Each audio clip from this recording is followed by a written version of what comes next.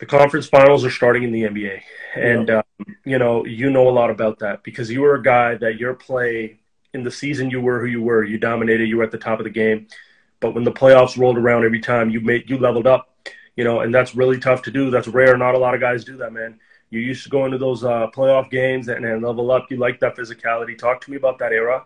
Talk to me about those games, and talk to me about your run near the top of the game, man. Yeah, I mean, the playoffs was it, man. That's what it was all about. The regular season is definitely important, and you use it to try to get as high a seed as you possibly can, and you use it to fine tune and make sure you guys are clicking and hitting on all cylinders. So when the playoffs start, you're ready to try to make a run. So yeah, I mean, I definitely relish those opportunities. If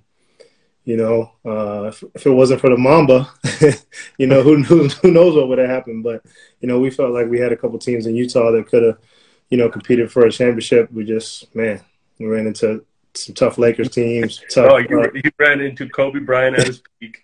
3 years in a row, man, bounced me from the playoffs. And the other Talk one to me was about that. Talk to me about that version of Kobe, how it felt being on the floor for that, man. Because I remember you guys were a little bit demoralized at times with the shit he was doing. Man, I think was it you? I think that posted a video like a couple weeks ago, Yeah. and I reposted it because man, I mean Ronnie Brewer and AK they play great defense on him. I mean, hand up in his face, it just didn't matter with him, man. It just didn't matter with the Mamba when he was locked in. Which come playoff time, he was always locked in. And then he had a lot of talent around him. He had the right pieces around him. Pau Gasol was Hall of Famer. Andrew Bynum was tough in the middle, and a lot of people don't know how good Lamar Odom was. Lamar Odom was, yeah. I mean, yeah. You play with some dudes too, though, like in Utah. Obviously, you play for Jerry Sloan, but then you had Carlos Boozer, who a lot of people don't know, man, was a dog at that position himself. Yeah. What was your approach like in those days? What was your approach like in terms of your game and getting him involved and getting that guy going? Because, on paper, you guys didn't have the most talented team, but you had a very good, storm and continuity, and you guys always brought out the best of each other. Yeah, I mean, a lot of that was Coach Sloan, he stressed execution, and, he had a brand of basketball that he wanted us to play, and he was going to make sure we did that. And, playing with Carlos was fun. He's another guy where a lot of people sleep on and don't remember, the type of numbers he was putting up. But he was 20 and 10, every season. He could pass, finish with both hands. He could shoot it. He was tough, and it was fun to play with him as a point guard because he sets great screens. He's a big boy in there. He knows how to get open. He knows how to play the game. So, we definitely had a lot of chemistry, a great chemistry in the pick and roll and pick and pop. And I always try to get the big fella going early. We get him going early. And the game was different that time, right? Like you had a very physical game, a very paint was packed. You didn't have the spacing and the freedom you kind of saw when you were leaving the league. Yeah. And shout out Mehmet occurs in here. He just said, "What about me?" For sure. I was gonna talk about Memo too. I can't never forget about Memo. Yeah. He was a guy that like he was ahead of his time, right? Like playing For that sure. 5-man. Imagine him in today's game. He'd be We getting we back. we just texted that the other day. We were texting back and forth, and that's exactly what I said. Him in today's game, because Coach Sloan didn't love quick early threes, right? And if you would have gave Memo that type of freedom where he could just come down and pull, which he did, he did to a certain extent, but like really have the confidence and the green light like these guys do today, man, it would have been a whole different story. But even you, man, like again, you played in a very restricted era of the NBA. Like you had old school coaches that didn't want to isolate one-on-one, and you kind of started to take off individually in terms of your freedom in Brooklyn. But at your absolute apex when it was you and Chris Paul, man. Do you remember those conversations around the game of who's the best point guard in the game right now? I know the game is different now. Everything is so dissected and covered, so it's so discussed. Back then, what was the energy like? Yeah, I mean, there was always the comparisons me and CP got just because we came in together. We were 3 and 4 picks, and we were two of the top young point guards in the game, and so there was always those comparisons. But yeah, it's definitely magnified today with social media. We didn't really have this type of stuff right here Yeah. The media coverage wasn't what it is. I don't feel like, I feel like the last like 5-6 years, it's just, Garbage. Yeah, it's gotten even crazier. Yeah. It's hard to miss stuff nowadays, Yeah. so yeah, but those were fun times. Man, you came in right when those guys like Kyrie were coming in. I remember you guys were going at it in big games.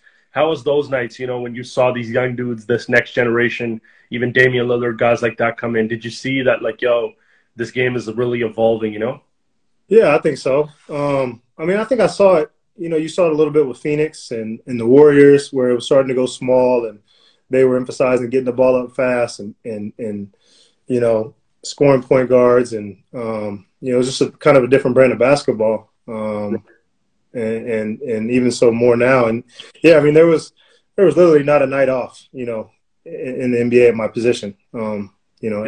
Everybody was tough in the West, the East, the North, the South. It didn't matter. I remember, when you was in Brooklyn, you had this massive 55-point explosion against. I always watched that game, bro. Like the 55 you had on Charlotte, I think it was. Just 57, but who's counting? Oh, okay, 57. My bad. 57 on Charlotte.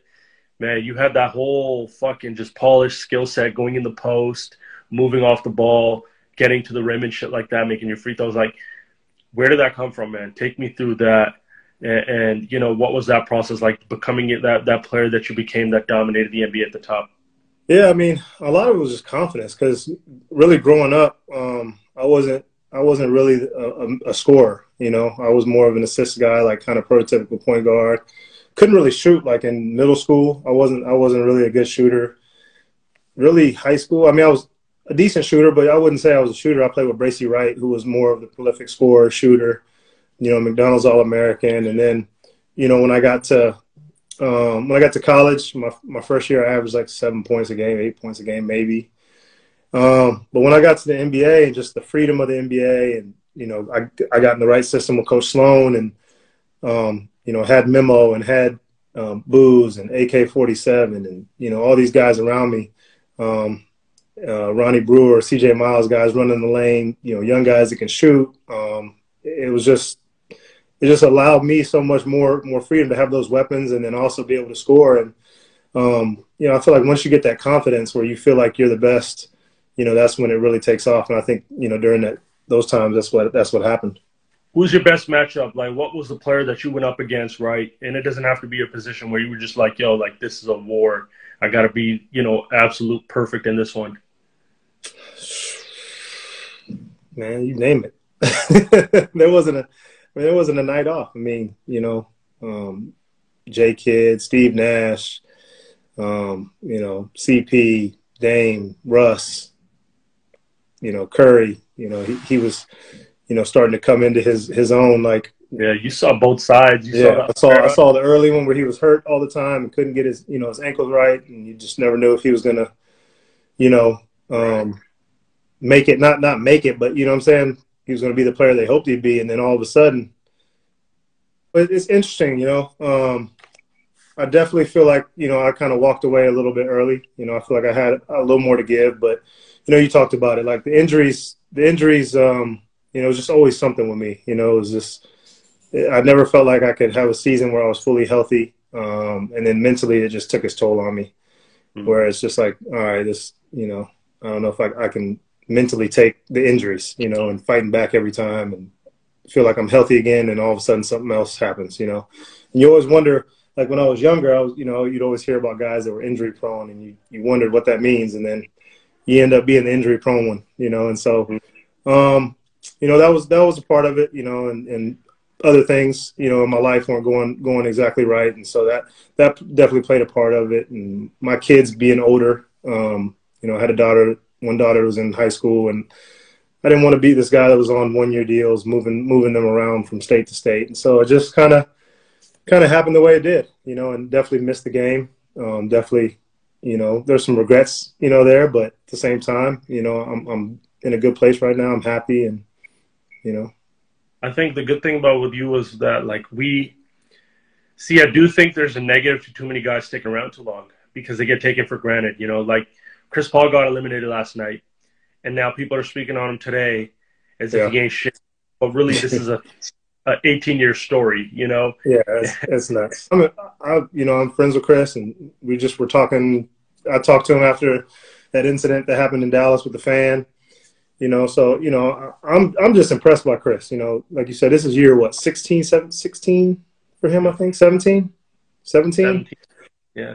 To be doing what he's doing, man, I mean, this long and at that level is, man, it's amazing. You know, there's not many guys in the NBA from our class, let alone, you know, putting up all-star numbers. And so, yeah, I mean, I saw what Patrick Beverley said, but that's Pat Bev, you know. That's who he is, and he likes to do that. He likes to ruffle feathers, you know. That's him. So I don't really, you know, read into that too much, you know. But you can't if you can't really hate on what Chris Paul's doing at this age and in this state. You can't. Everything's a bonus at this point. You get a chance to see Luka play at all? Yeah. So I mean, Luka's impressive, man.